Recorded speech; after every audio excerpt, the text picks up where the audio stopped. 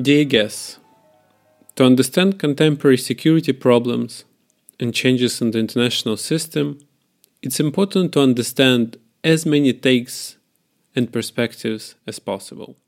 And Russian perspective is no exception here, given the war in Ukraine. However, by Russian perspective, I do not necessarily mean Russian official state perspective. What I mean by Russian perspective is the myriads of ways to look at this conflict through the lenses of Russian people, of Russian citizens. And depending on where they stand and where they live, they can have drastically different takes on this conflict, from supportive to opposing to utterly cynical, and so on and so forth. And it's also important to understand that those perspectives are fluid, uncertain, and constantly changing.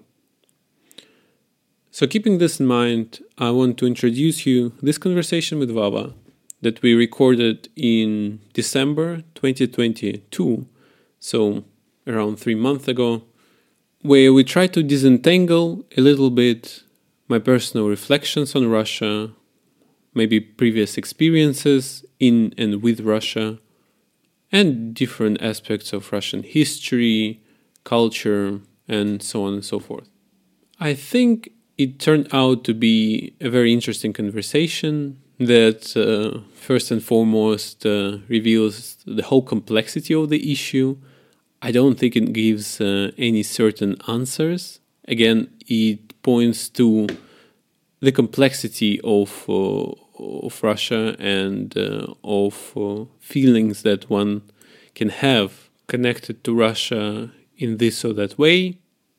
And I guess opens a difficult but necessary reflective mechanism to understand better Russian society and the future of Russia. So if you like the podcast, please share with your friends, and as always, enjoy.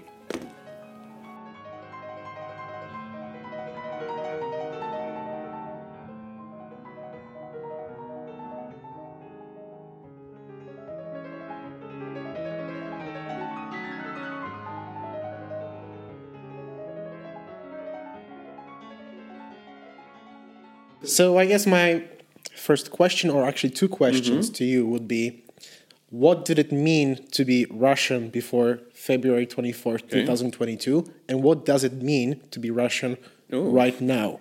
Okay. Do you think there has been a difference? Was it clear actually before what did it mean to be Russian? Is it clear now? What changed? That's a hard one. I know. I decided to start with the heavy guns. Yes, but we don't choose the easy path. Interesting one. Yeah, I think, of course, like being Russian is deeply connected to speaking Russian language. I feel so. I mean, I was raised in Russia, so it's easier for me to say what does it mean to be Russian from this perspective, because I also have Russian passport. Yeah.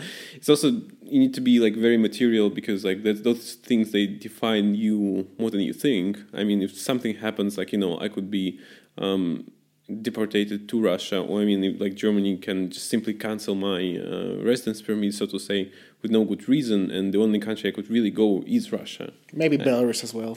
Maybe Belarus as well, or Kazakhstan. But it's still like, you go with a Russian passport, so to speak. So I would go with a very lame answer. Maybe having Russian passport means that you're Russian. But it's a lame one. Of course, this is I guess something. This is I guess something that comes down even to the Russian language, which is I guess hard to translate into English. In Russian, you have the differentiation between Русский and Российский. So one which is basically ethnically Russian, and one which is someone belonging to like the broader Russian state. Yes, I've seen a nice analogy to the differences between English and British. Okay. So English is ethnically English, and British is belonging to the British Empire. Or Great Britain, basically. So I guess maybe the difference between Ruski and Российский is sort of the same. And I wonder if these differences are more pronounced now than they were before. Are people who are not Ruski, are they still Российский? I wonder. Yeah, but I guess like as you suggested, there was a shift on February 24th when, of course, the war started, because then it completely changes your perception of this world, especially your perception of European security or your perception of European politics, because I guess it forces you to pick sides. Like before, pre-war, you were quite comfortable in maintaining this position that, yes, I mean, I don't support Putin personally, but it's not that I'm anti-Russian, or like, all those liberals who say, yeah, like, let's topple Putin, have a revolution, and then what? Like, I'm, for example, I always kind of oppose this because I don't see anything good coming out of this. But after the war, it's tricky now, because it's almost like the whole situation pushes you to pick sides, and situation both in Russia domestically and outside Russia, when people punish you just for being Russian in many different small kind of ways. So I mean, I would still go that I'm just Russian first of all, because I still have a Russian citizenship, and I don't have any other citizenship yet. Yet, the key phrase here. But I would say, and also because I still feel I belong to this country, belong to the people who live like there, and I still spend most of my time in Russia.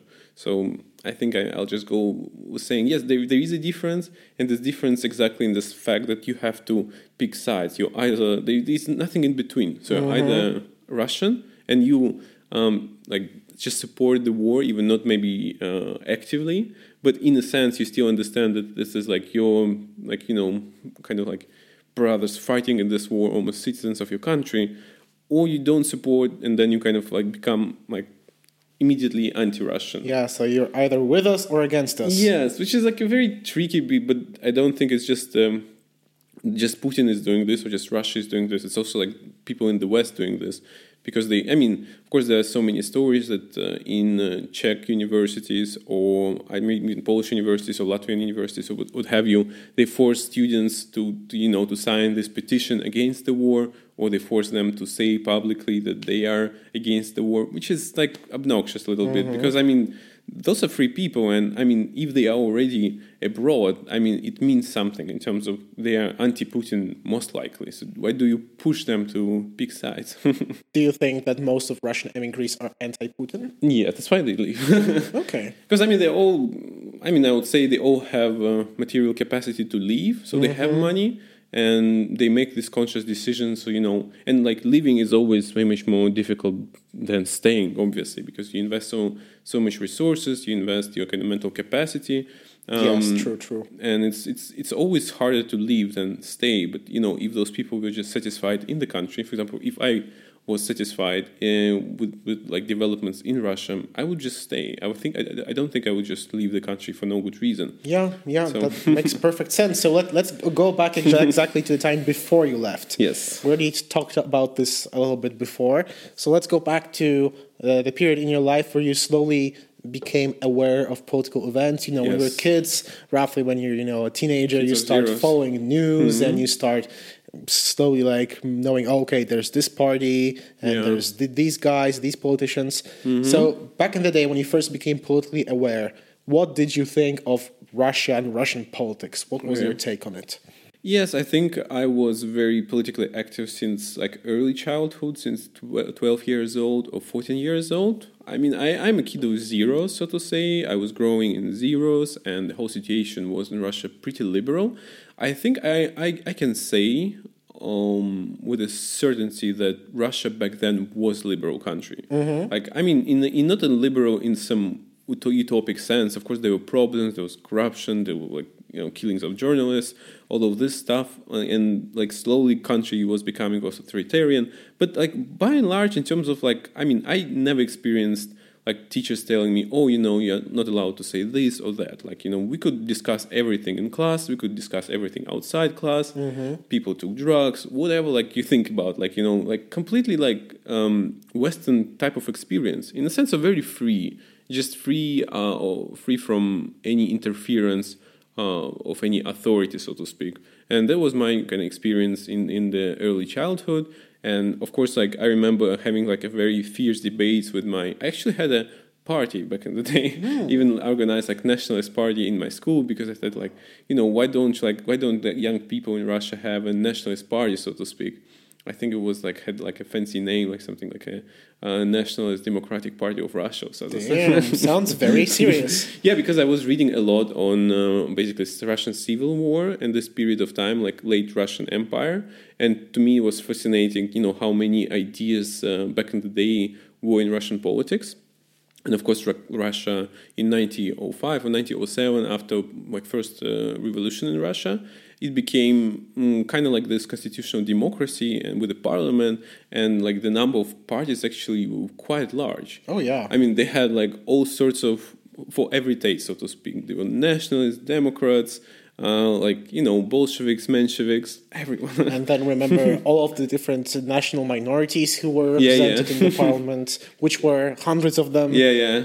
So, I mean, I remember myself actually having debates about, like, it's better to have Medvedev for the second term, for example, because he's a liberal and Putin is he's a conservative, so to speak.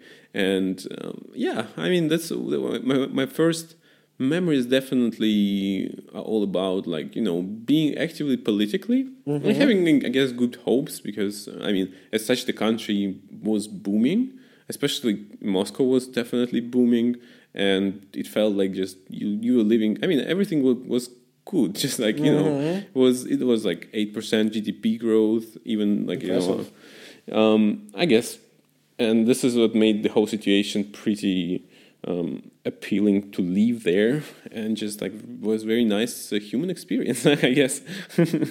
And what did you think of Russia vis-a-vis the rest of the world? Did you think of Russia's position in the larger global system, or rather more with domestic politics? Back in school, not really. I mainly read a lot on Russian history and Russian politics. I mean, you could say so in terms of historical political events. I was like very passionate for it.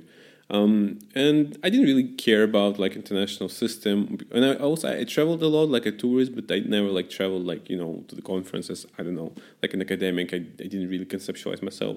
So I just read a lot on Russian history and politics, so therefore I was more or less active politically in terms of Russian, I would say domestic politics. I mean, which of course was already type of the parliament wasn't really real parliament. And it's also tricky to say because I guess people maybe in the West now have this conception that Putin came to power and he was already this evil type of guy with a lot of power. But I mean, actually, not really, because he didn't even have his own party back in the day. His party was formed only in 2002, which tells you something, because he didn't really have this authority, but he kind of step by step collected this power and assembled this power in Russia we say vertical of power, so to speak, step by step, and then he became like really powerful. And then, of course, there was a synergy of Russian people also saying, yeah, he's a good dude. Like, I remember actually my dad, I'm driving in his car in 2004, and there was like a first elections. Like, in 2004 there was presidential elections, and I asked him, who did you vote for? He's like, of course Putin, and he's so pro business, and he did this and that, and I don't pay as much taxes as I used to. Like, of course I'm pro Putin. I was like, okay, cool. Yeah, so it didn't age well, of course. yeah, things age differently. Yeah.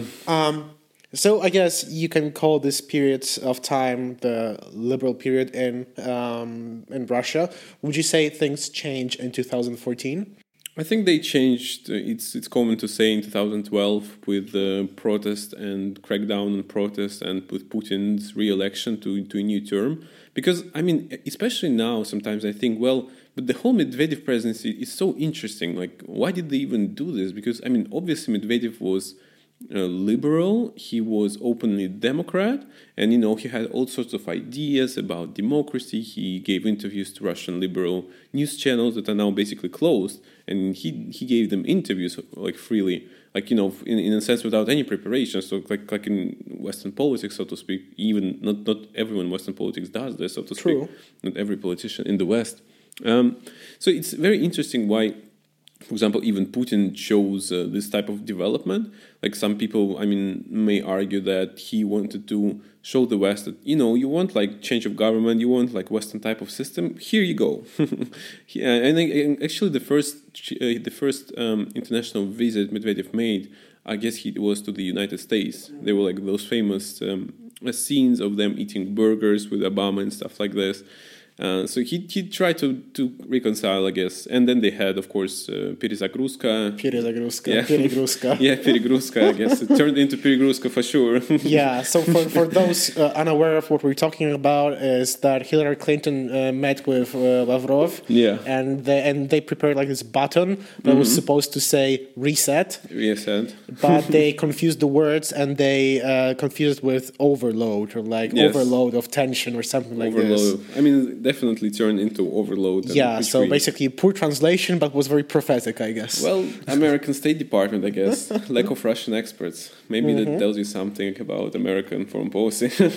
Exactly. Like, as you said, I remember it was actually a very great phrase on our previous episode. Previously on, because you said like, yeah, Americans didn't care about the world because everyone wanted to become American, so why would you even, you know, care about like other cultures and other ways of thinking if everyone wants to become you, so to speak. There was like this hubris of basically American arrogance and and it's just interesting for me also to think now, like, and of course events changed in 2012. There were like protests, like very, very big protests, and they didn't really end up well. I mean, some of my actually friends from school, they went to this protest, and my parents definitely said, "Oh, what do you think about? Don't even think about going there." But it was also, of course, like very scary. I was like, 16, 17. I was like, damn, I don't want to like go there because I mean, what can happen? They can beat you up,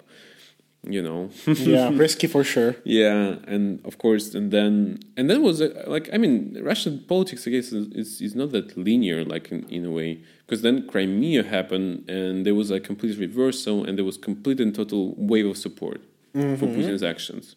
I guess even like unprecedented. He became like 100% popular in Russia, like in every. Because, for example, I remember coming back to this Russian nationalism, and I think I would say I was a nationalist in this school, like, and I remember like nationalists were actually anti-Putin, just because they said, like, he doesn't protect Russian interests, and also like Russian population, so to speak, Russian speakers. He doesn't prioritize interests of Russian speakers, so to speak. And they were, for example, very dissatisfied with the Putin, but like once the Crimea happened, like all the nationalists became pro-Putin, so to speak. So he gained a lot of also like support from their side, and which is like very important. And his politics in Ukraine is based on this like nationalist support, which is a big chunk of the country, I think. At least like 30% of population in Russia, Russian speakers. I mean, they're of course most of them probably nationalists. I don't have good data, but like just talking to my parents and people who I know, they're definitely like nationalists. Even though they probably wouldn't conceptualize themselves, but by just communicating with them, you could see this. This is something very interesting. I guess I'll go back in history a little bit here. But during Soviet times, Russian nationalism was viewed very negatively. So even going from Lenin said that Russians used to be the oppressor nation within the Russian Empire. So now they have to atone for their sins and help the other nations of the empire progress because they have been exploited. So Russian nationalism was very negatively looked upon during the Soviet period. Maybe during Stalin times it had a little bit of a revival, but for most of the Soviet history it was persecuted. So I wonder if maybe we're seeing this pendulum effect. You had many decades of Soviet rule that said Russian nationalism is bad, and now when you have this vent that you actually can be nationalist and it's actually encouraged, so it returns with strength. The swing of the pendulum. So maybe, like in a sense, I think coming a little bit maybe ahead in the podcast, but I think this pendulum system, if it was somehow institutionalized, it's a system that's pretty useful to Russia and to Russian people, because I do think the whole system switches from liberalism to conservatism, and there are like the swings of pendulum. But I like with the nationalism, I need to think about it a little bit more deeply.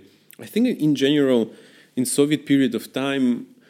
But it's also interesting, in Soviet period of time, of course, there couldn't be like Russian nationalists because they were building an empire, and the one that's with the global outreach. A supranational empire. And that's why they didn't even have they didn't even have a republic for Russians. Yes, republic they didn't. For Russians was the whole Soviet republic. So Soviet people, so to say, with people of every, and like many leaders of Soviet empire, they weren't Russians, neither Stalin nor Khrushchev, for example. Exactly, Ukrainian and Georgian, and this is something that not many people, I guess, understand. I guess, especially in the West, people view the Soviet Union as Russia, but under a different brand, and that's a completely wrong understanding of the country. Russia, there was a Russian Socialist Republic within the Soviet Union, of course, but it was actually underprivileged in comparison to the legal rights, to different republics.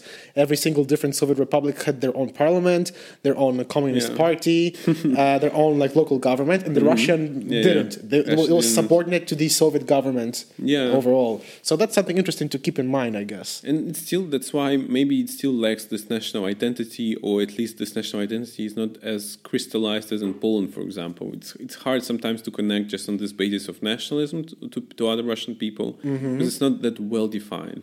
Yeah, this is Russian national identity right now is something super interesting. I also wanted to ask you about it because it mixes so many different things. You have a mixture of pride in the achievements of the Russian Empire. There's a mixture of pride of Soviet achievements.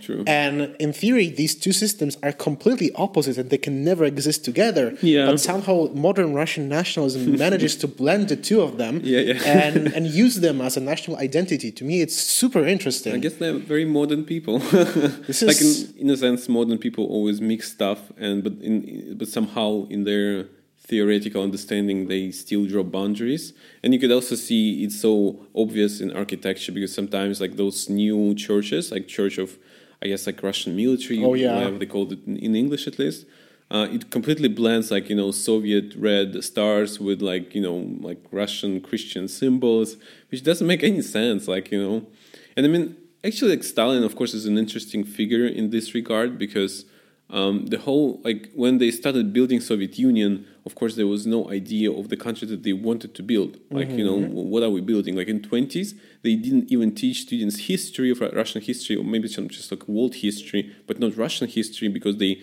didn't know what type of citizen, what type of ideal citizen we are creating here in this country. And then, of course, Stalin came to power in 30s, or you can say fully maybe came to power in 30s. And that's the moment when Stalin realized that the best way to achieve this is to come back to this idea of Russian Empire. But he actually mostly did that during the war. Yes, but in the war especially, also because you said, and I thought about the church, and he had an agreement with the Russian church that was allowed to come back, so to speak, on the basis of that it would endorse Stalin, so to speak. And the modern Russian church still takes roots in the Stalinist church, which is also super interesting because I guess it's almost I don't know, it's almost like the state is its own kind of institution, and even during Stalin assembling all those pieces of influence, so to speak, because of course church is a very big institution and it has a certain impact on Russian people. And I guess people believed still they were still Christian even during the Soviet Empire, but they couldn't really worship it. So it's really interesting, of course, but the whole change of the swing of pendulum, as you said, for example, after. But what is interesting, for example, I just had this in my mind when you said about swing of the pendulum, is this, of course, idea that also Russian people don't understand or don't really process this, that Russia had a civil war, for example. Oh yeah, exactly. And not so long ago, less than 100 years ago. Yeah. Imagine, and vicious.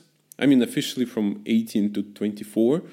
But some fights were carried on like late 20s. Yeah, like and vicious one, like like massive killings. Like more Russians died during the Russian Civil War than during World War One. So that says a lot. That says a lot, and it's interesting. It's still in like Russian psyche. People just never discuss it.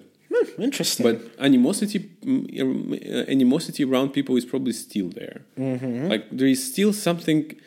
I mean, on a kind of like very micro level, there is something missing in society, and there is no like I mean, people can say it's a civil society. So just deep respect for people who live around you, because in Russia it feels like there is animosity towards people who you don't know, and almost like oh fuck those people, like almost everyone, like but you never understand this, because I guess it's very unhealthy attitude, because those people, they compose the society. Actually, they compose the same type of community.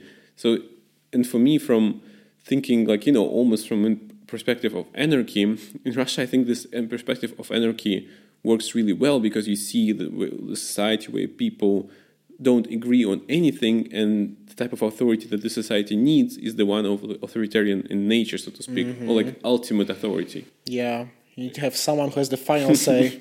Yeah, because otherwise they're gonna just kill each other. And this is what again happened in 20s and during the Civil War, because they started just. Yeah, once central authority disappeared, shit hit the fan. Yeah, even though, I mean, of course, like Bolsheviks, they lost elections, so to speak. Yeah, this is actually something interesting that my history professor asked in class once, and she said, like, this is a question, and I don't have an answer. I'm asking you, maybe you'll tell me, because I can't understand that. The Russian Empire was so diverse before the revolution. Yeah. You had millions of nationalist parties. You had socialists and like 10 different parties of socialists. You had the cadets, you had the SRs, you had the Bolsheviks, Mensheviks, so many parties. And many of them had way more support than the Bolsheviks. And how did this happen, that this one very minor party with very little support managed to take over and build this massive empire? Yeah. It's a very interesting historical conundrum. I guess they were very vicious. Yeah. And they just it's extremely interesting, I think so, yeah. And but they definitely made it, but also with violence, with a lot of violence, and definitely the formation of KGB. And I mean, they kind of like took the civil war seriously, and they quite clearly killed one part of Russian population entirely. Like, you could also think about how many people left Russia, and brilliant people, like writers, poets, scientists, like you name it. Like, and it still has an impact, like a ripple effect on modern Russian society. And the same thing is happening now, when the big chunk of population, very smart population, like IT guys, like, writers, poets, composers, they are leaving Russia en masse, so to speak. Of course, and it will also have like ripple effects on the current Russian society, because people who are staying, they having this like moral compromise with themselves. They're just saying, maybe I don't support Putin. I mean, it's kind of interesting. They could say, maybe I don't support Putin, I kind of support war, but, I'm going to keep silent because there's nothing for me to do, so to speak. Exactly. What can I do as a single person? Yes, exactly. So, of course, this is like, I mean, Russia is an interesting country just to analyze and think about. And I guess the more you analyze, the more you kind of lose the whole understanding. Yes, it's just so diverse. Even modern Russia, which is, I guess, in theory, supposed to be this like modern nation state, it still has millions of Muslims and different national minorities and people who believe in like tribal rituals. It's still like the remnants of the period where Russia was an empire, conquering and colonizing Siberia. It's still with it to this day, and it's still a very diverse country. And it's not a modern nation state. We can speak of modern nation states like France, for example. Yeah, true. But it also has this component of a very powerful state. And the state as an institution itself is almost like an imperial institution that is now super powerful. It's almost like what I try to think.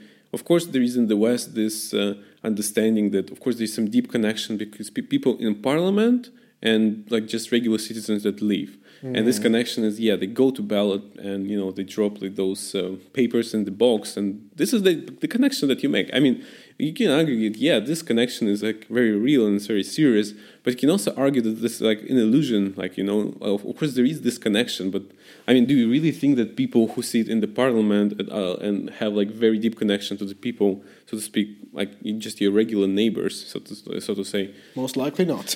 I mean, and like they do have, but this is like a very like illusionary connection, or in a sense, and who has the power to decide, so to speak? Because of course in the West there is this tradition to think, it's like the citizens decide something, like, but do they really decide something, or is it like all those elites that present those agendas to the population and they make it like with COVID, for example, right?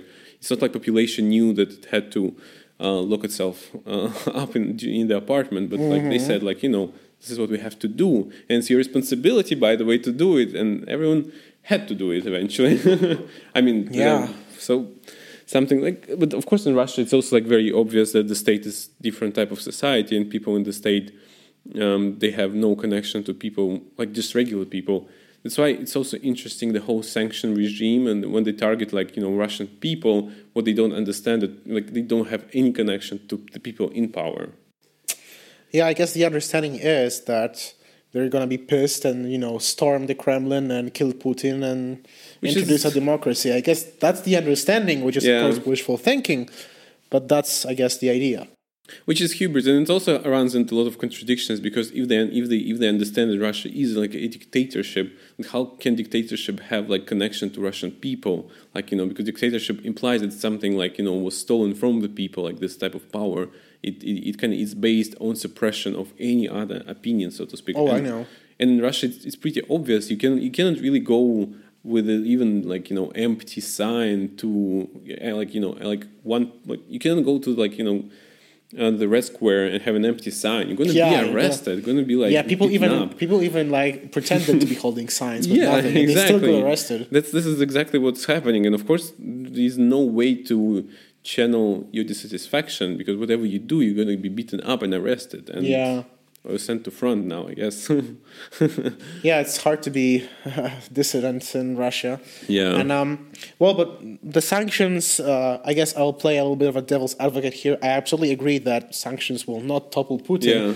But I think Western politicians had to introduce them, because imagine that you were a politician in Poland. You were up for re-election and you didn't introduce sanctions on Russia. You would lose the election immediately. Yeah, I think you should introduce sanctions, but thinking carefully not to sanction Russian people, so to speak. Like the moves like to sanction like MasterCards and Visa, those moves like... I think it's impossible to target just the people in power, because authoritarian regimes have tremendous ability to redistribute the burden of the sanctions among society. Okay. So...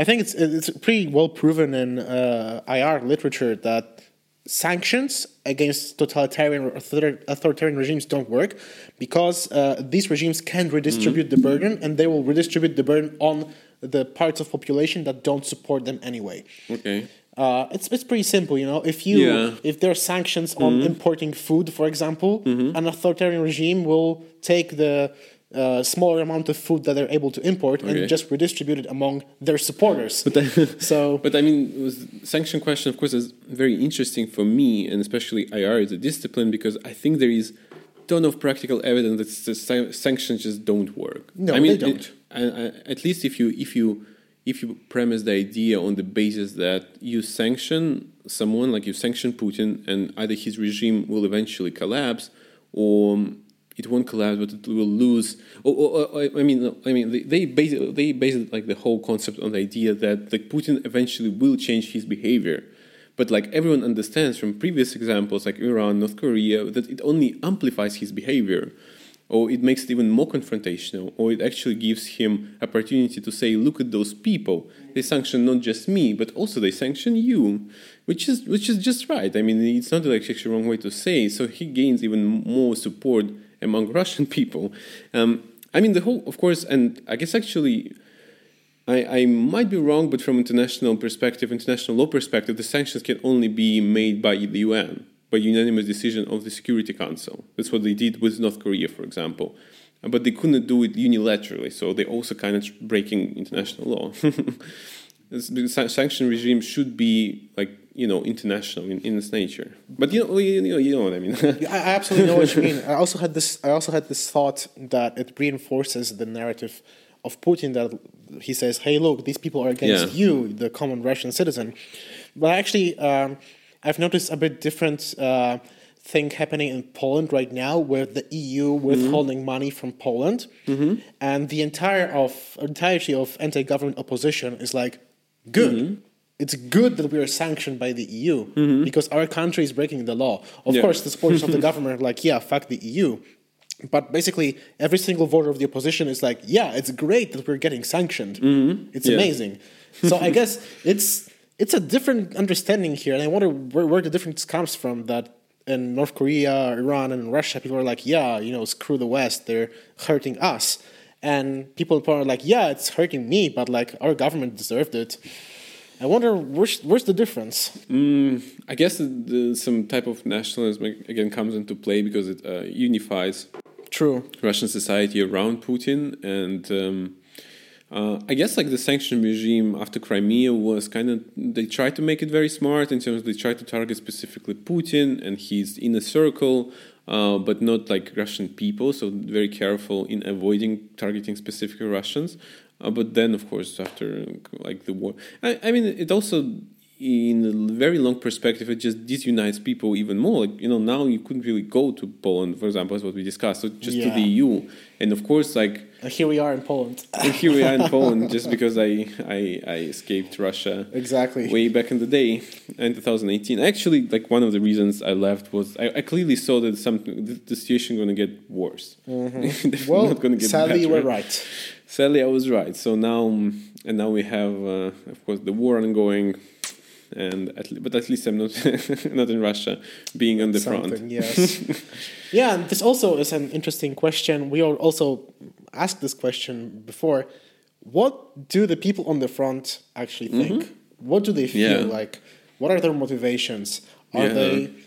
It's just, we have no insight into this. But it's the biggest, if you think from historical perspective, it's the biggest event in Russian history since 91. Since the collapse of the Soviet Union. This is the biggest one. This is the biggest one, and that's why it has significant impact on Russian people and Russian psyche, and people who are doing this, especially in terms of like they're actually participating in world politics, are those people in the front. And Russia does have like this culture of glorification of war heroes. And it's just interesting to think, like, how do those people perceive the conflict? Why are they actually fighting for? I mean, of course, you can say yes, that they have no other choice, but I also think it's lame perspective because I don't believe that. I think 10, maybe like 25% of soldiers, they don't want to fight this war, but I think majority of soldiers are still fighting this war with some intention in their mind. So it's just interesting for me to just think about from Russian perspective as well. Of course, I understand Ukrainian perspective perfectly, and I guess it's way much easier to be Ukrainian now than to be Russian. Yeah, they are fighting to basically save their nation. Yeah, but I still think that the whole perspective also what made me think. Some people, of course, argue make an argument that there is a certain element of civil war in this conflict. Like in terms of like if you think about Soviet Civil War, Soviet Civil War, Russian speakers living in Ukraine, and of course I thought like. But new civil war in Russia is also possible. Like in a sense, like imagine there are going to be people in Kaliningrad that are going to get so pissed. They say, "Oh, like let's fight those motherfuckers." Like Of course, you need to have some complete change in their attitude to the authorities. But like, if Russian state gets really weak, it collapses. Like I could also see like people in St. Petersburg like, we always wanted to be the EU. Like fuck those guys. I would rather be part of like Russian, Northern Republic than part of like this like stuff in the East, so to speak. And like I remember like one Russian intellectual put brilliantly. He said just like he hopes that in like 50 years like we wouldn't need visas to go to Siberia or whatever. That's going to be very sad. If the whole country just falls apart. But of course, it's also interesting. It gives you perspective because whenever you have this consolidation of power, it also has like this drawback of being a little bit fake. Because there is no real power on the local level, and everything can really fall apart rather quickly, as it happened during the Soviet period of time. Yes, I think very nobody unexpected. nobody expected Exactly. it, and basically overnight the country Yes. disappeared. But of course, there was a period of like swing of the pendulum, as you said, like extreme liberalization. I mean, some people go so far as to argue, like in '86 or '7, like the Soviet Union became one of the most liberal countries in the world. Just in terms of you could print everything, there was no authority, supervising information. You could print everything. You can, issue whatever journals you wanted. And of course, people who study like culture, Soviet culture, late Soviet culture, it's a pretty interesting period to study. Yeah. There were all sorts of funky ideas going around, Nazi ideas, I don't know, Stalinist ideas, anti-Stalinist ideas, what have you. Everything. Everything was there. Everything was there. And in a sense, like the country it could not really maintain this tempo of liberalization because it didn't have this history of liberalism, so to speak. So it just broke because it was like too much pressure, so to speak. It was like very intense living in this moment, so to speak. Yeah. And of course the money issue also was kind of important. Yeah, the economy also wasn't doing that great.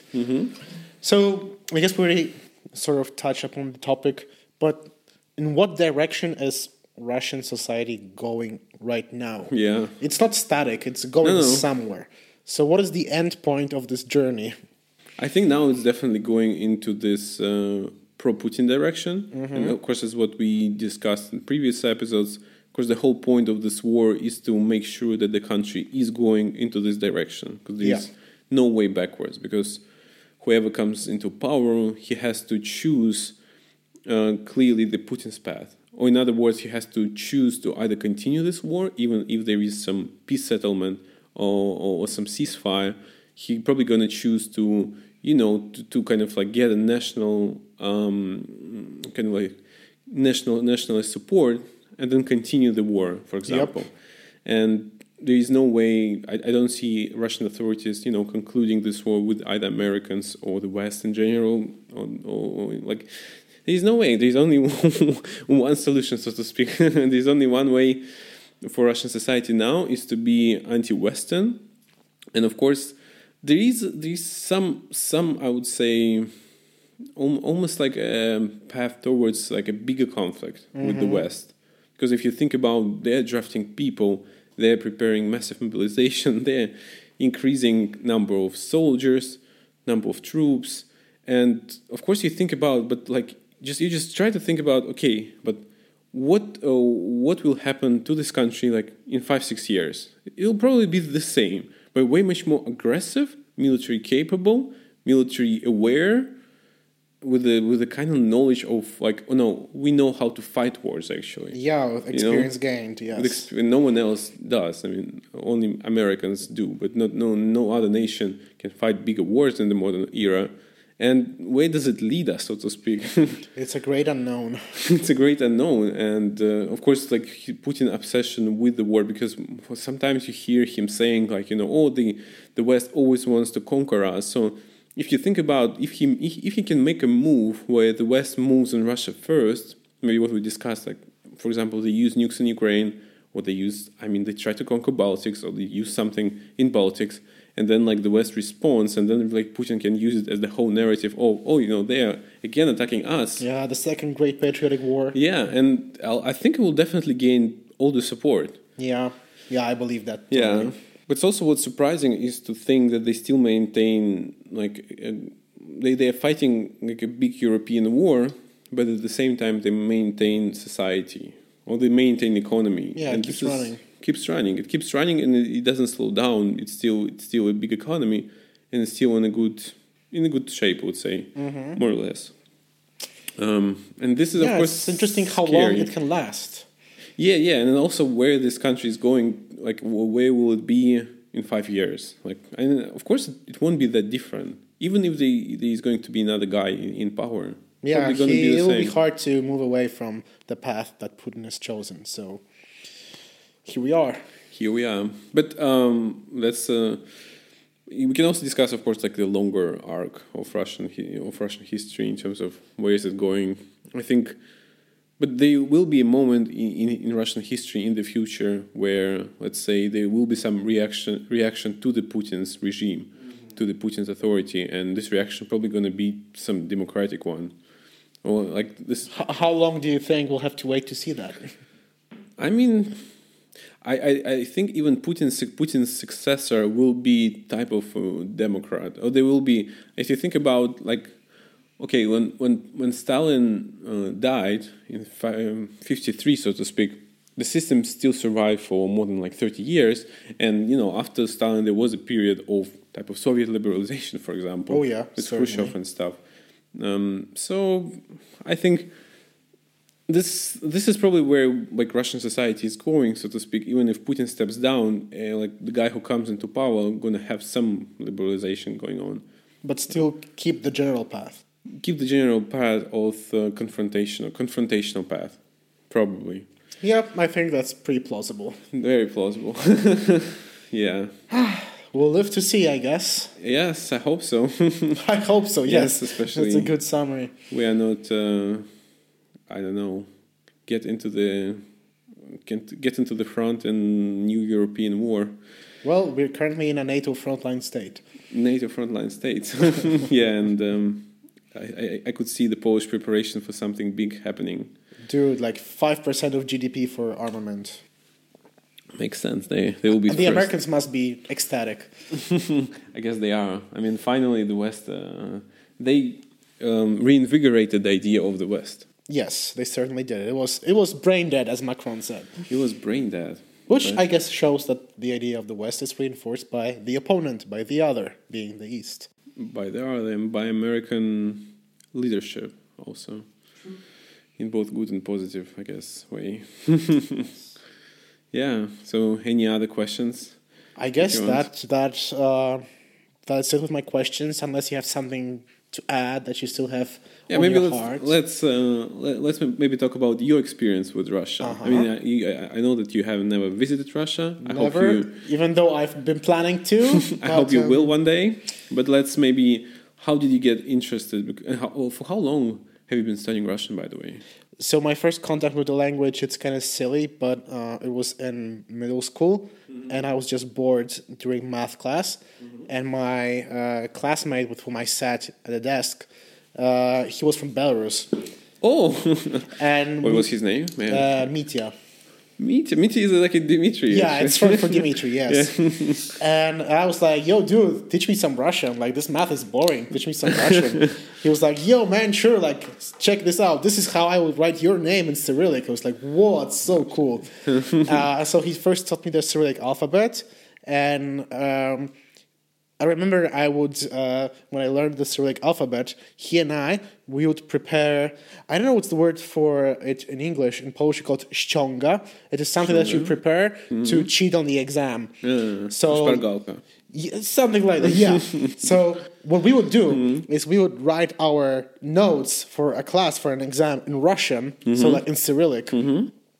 And if the teacher like caught us, it would be, oh no, it's just my Russian notes, like the teacher couldn't read it, so we're like, oh no, it's just my Russian notes. And she'll be like, oh yeah, okay, sure, whatever. Oh, that's so smart. I know. And I guess it's a good way to learn the language. Yeah, I mean, I remember this was like my first contact with the language, and then again a silly thing. I was like 13. I read the Metro books by Glukhovsky. I was like, wow, like. This is like the entire, like this huge metro system is so cool. And I started reading about Moscow and its history. And I really got interested in Russian history this way. And I started learning Russian, I suppose, like taking classes when I was like 15, something like this. I took classes for like 1 year. Then I stopped and I only like learned by myself from time to time. And then I got started again when I started university.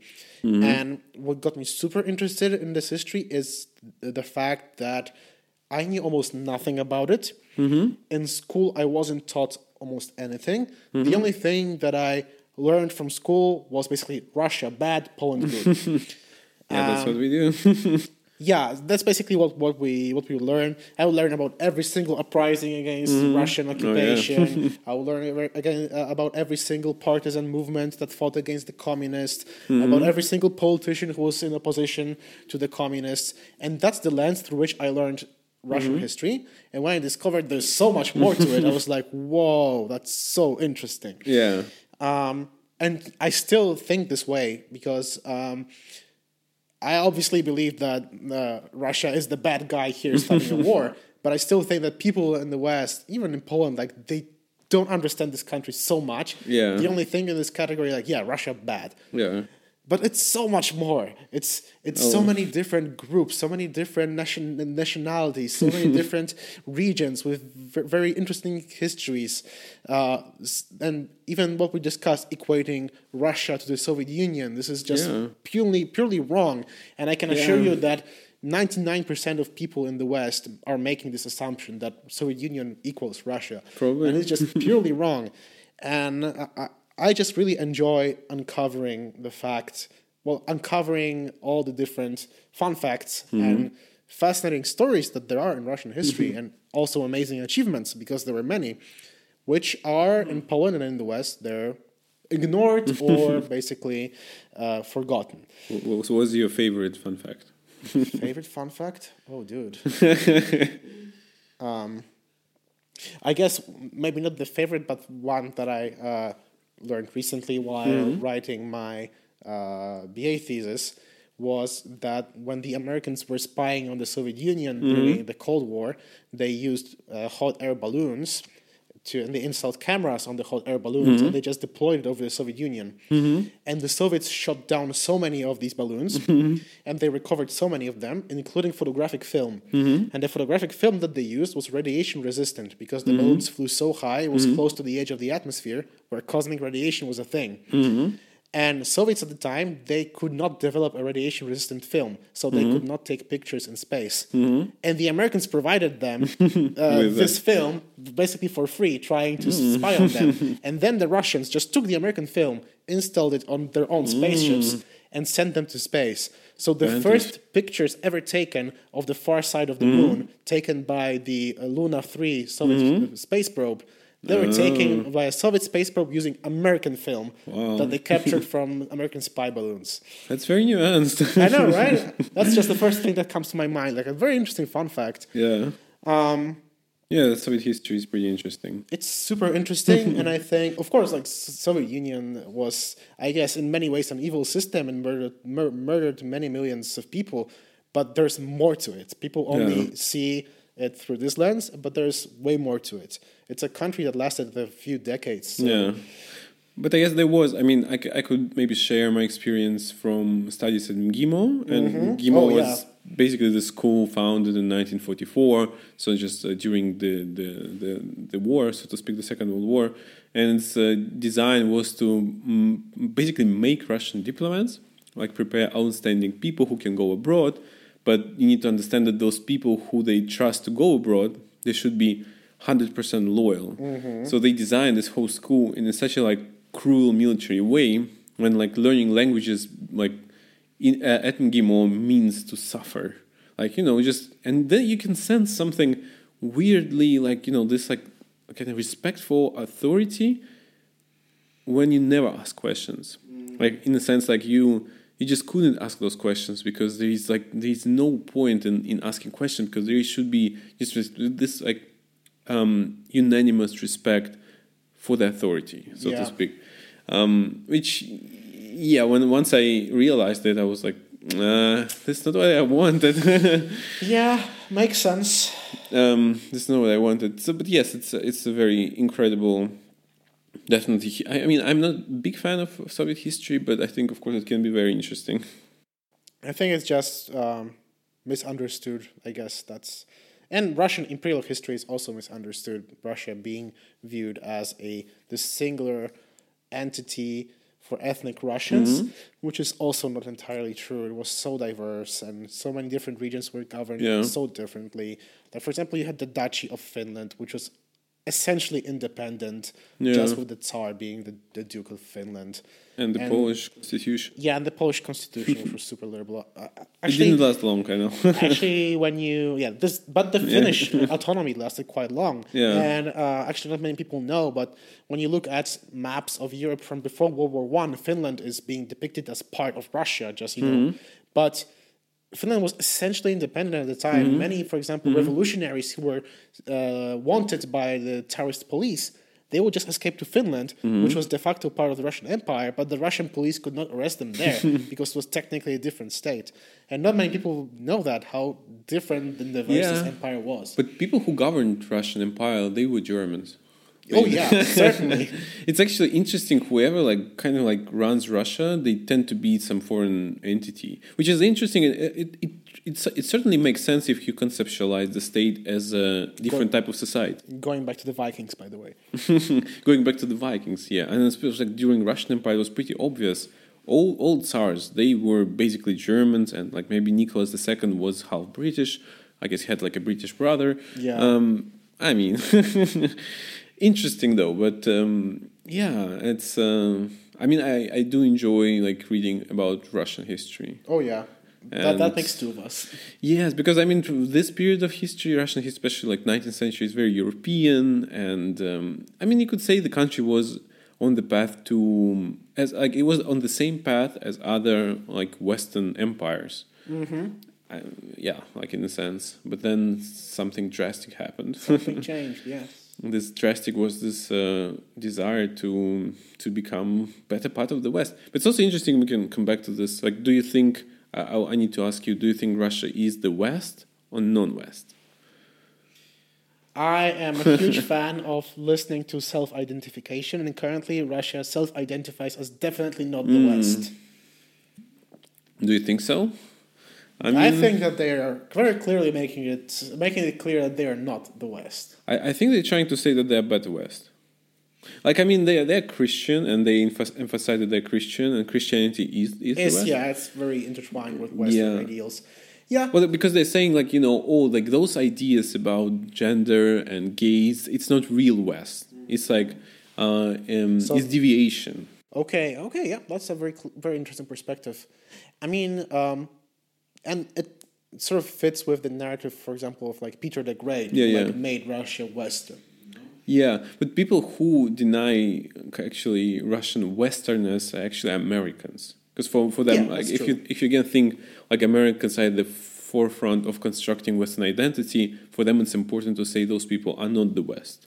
And they're trying to reiterate it and emphasize it every time they can, that Russia is something separate, and it's not part of the West. That's what I think it's appealing to me, at least, to think so, because I think Russia definitely conceptualizes itself as just better West. It's that's certainly true. I'm trying to say we are this type of the West with this gender norms is the wrong West. The one with the family values, and the same thing goes about in a sense, Putin was one of the first guys who championed this idea, and for example, Trump just took it. Yeah, or built on the same principles, so to speak. Okay, that's a convincing point. I agree. Great. Yes, for me, and coming back to this revolution, 1917, and of course, you think about the country was developing, Russian Empire was developing as a regular, modern kind of European state, imperial state. But then suddenly they decided, we want to take those Western ideas, which is of course ideas about communism are Western. And said, certainly. Let's implement those ideas, just implement them. Those people talking about communism, we're going to make communism. We're going to make it, exactly. Which is super interesting, because I don't know how you can think that the country that attempted to implement communism is not Western, because those ideas are deeply scientific. Because if you think about what they wanted to build, is the most scientific, accurate society. That's where Marxist legitimacy came from science. Yeah, eliminating poverty, making everyone happy scientifically. Implementation is a different story, because I guess implementation got boggled down with this Russian imperial past and Russian traditions and stuff like this. But the ideal was there. And it was very Western. Very Western. Straight from Germany. Straight from Germany. That's why I actually think for Russia it's also possible to to make this weird comeback when Russia in the future going to say, hey, let's take the most brilliant new Western ideas that are denied actively by, let's say, people in the West. Let's try to implement them. I actually think I would love to return to this country. that's implementing the most radical Western ideas. That, I would love to visit. Yeah, maybe one day, maybe 50 Hopefully. years, 100 years. Hopefully Who knows? we'll still live. Hopefully we're still alive, yeah. Exactly. And we witness changes. And Fingers hopefully, crossed. yeah, there is no other civil war. Fingers crossed. Fingers crossed. So I guess summing up the episode, I would say that, I mean, actually Russian people also don't understand Russia quite well. It's hard. I believe that. It's hard to understand. It's hard to understand. There's too many factors to consider. And just from my personal perspective, I guess I am the guy who read quite a lot in Russian history, and I try to understand it, but after a while you realize the more you read, the more opaque the whole concept of Russia becomes for you, because I guess it changes so quickly and so often, and then it almost like grows and expands. It acquires, as for example with the modern Russia, it's like basically the mixture of Soviet Union with Russian Empire, which are completely irreconcilable, as you may think, irreconcilable ideas, but suddenly, and yet it works. Suddenly they blended them together. Again, this is like a very maybe modern move. It is mishmash and fusion. So, hope to discuss with you Russia again in the next episode. A pleasure as always. Not the next one, but some next. In the future, for sure. Next year. Next year, exactly. Recorded on the New Year's Eve, almost. Almost, exactly. So Happy New Year. Happy New Year, and yeah, stay healthy, I guess. We'll see you in the future. Bye.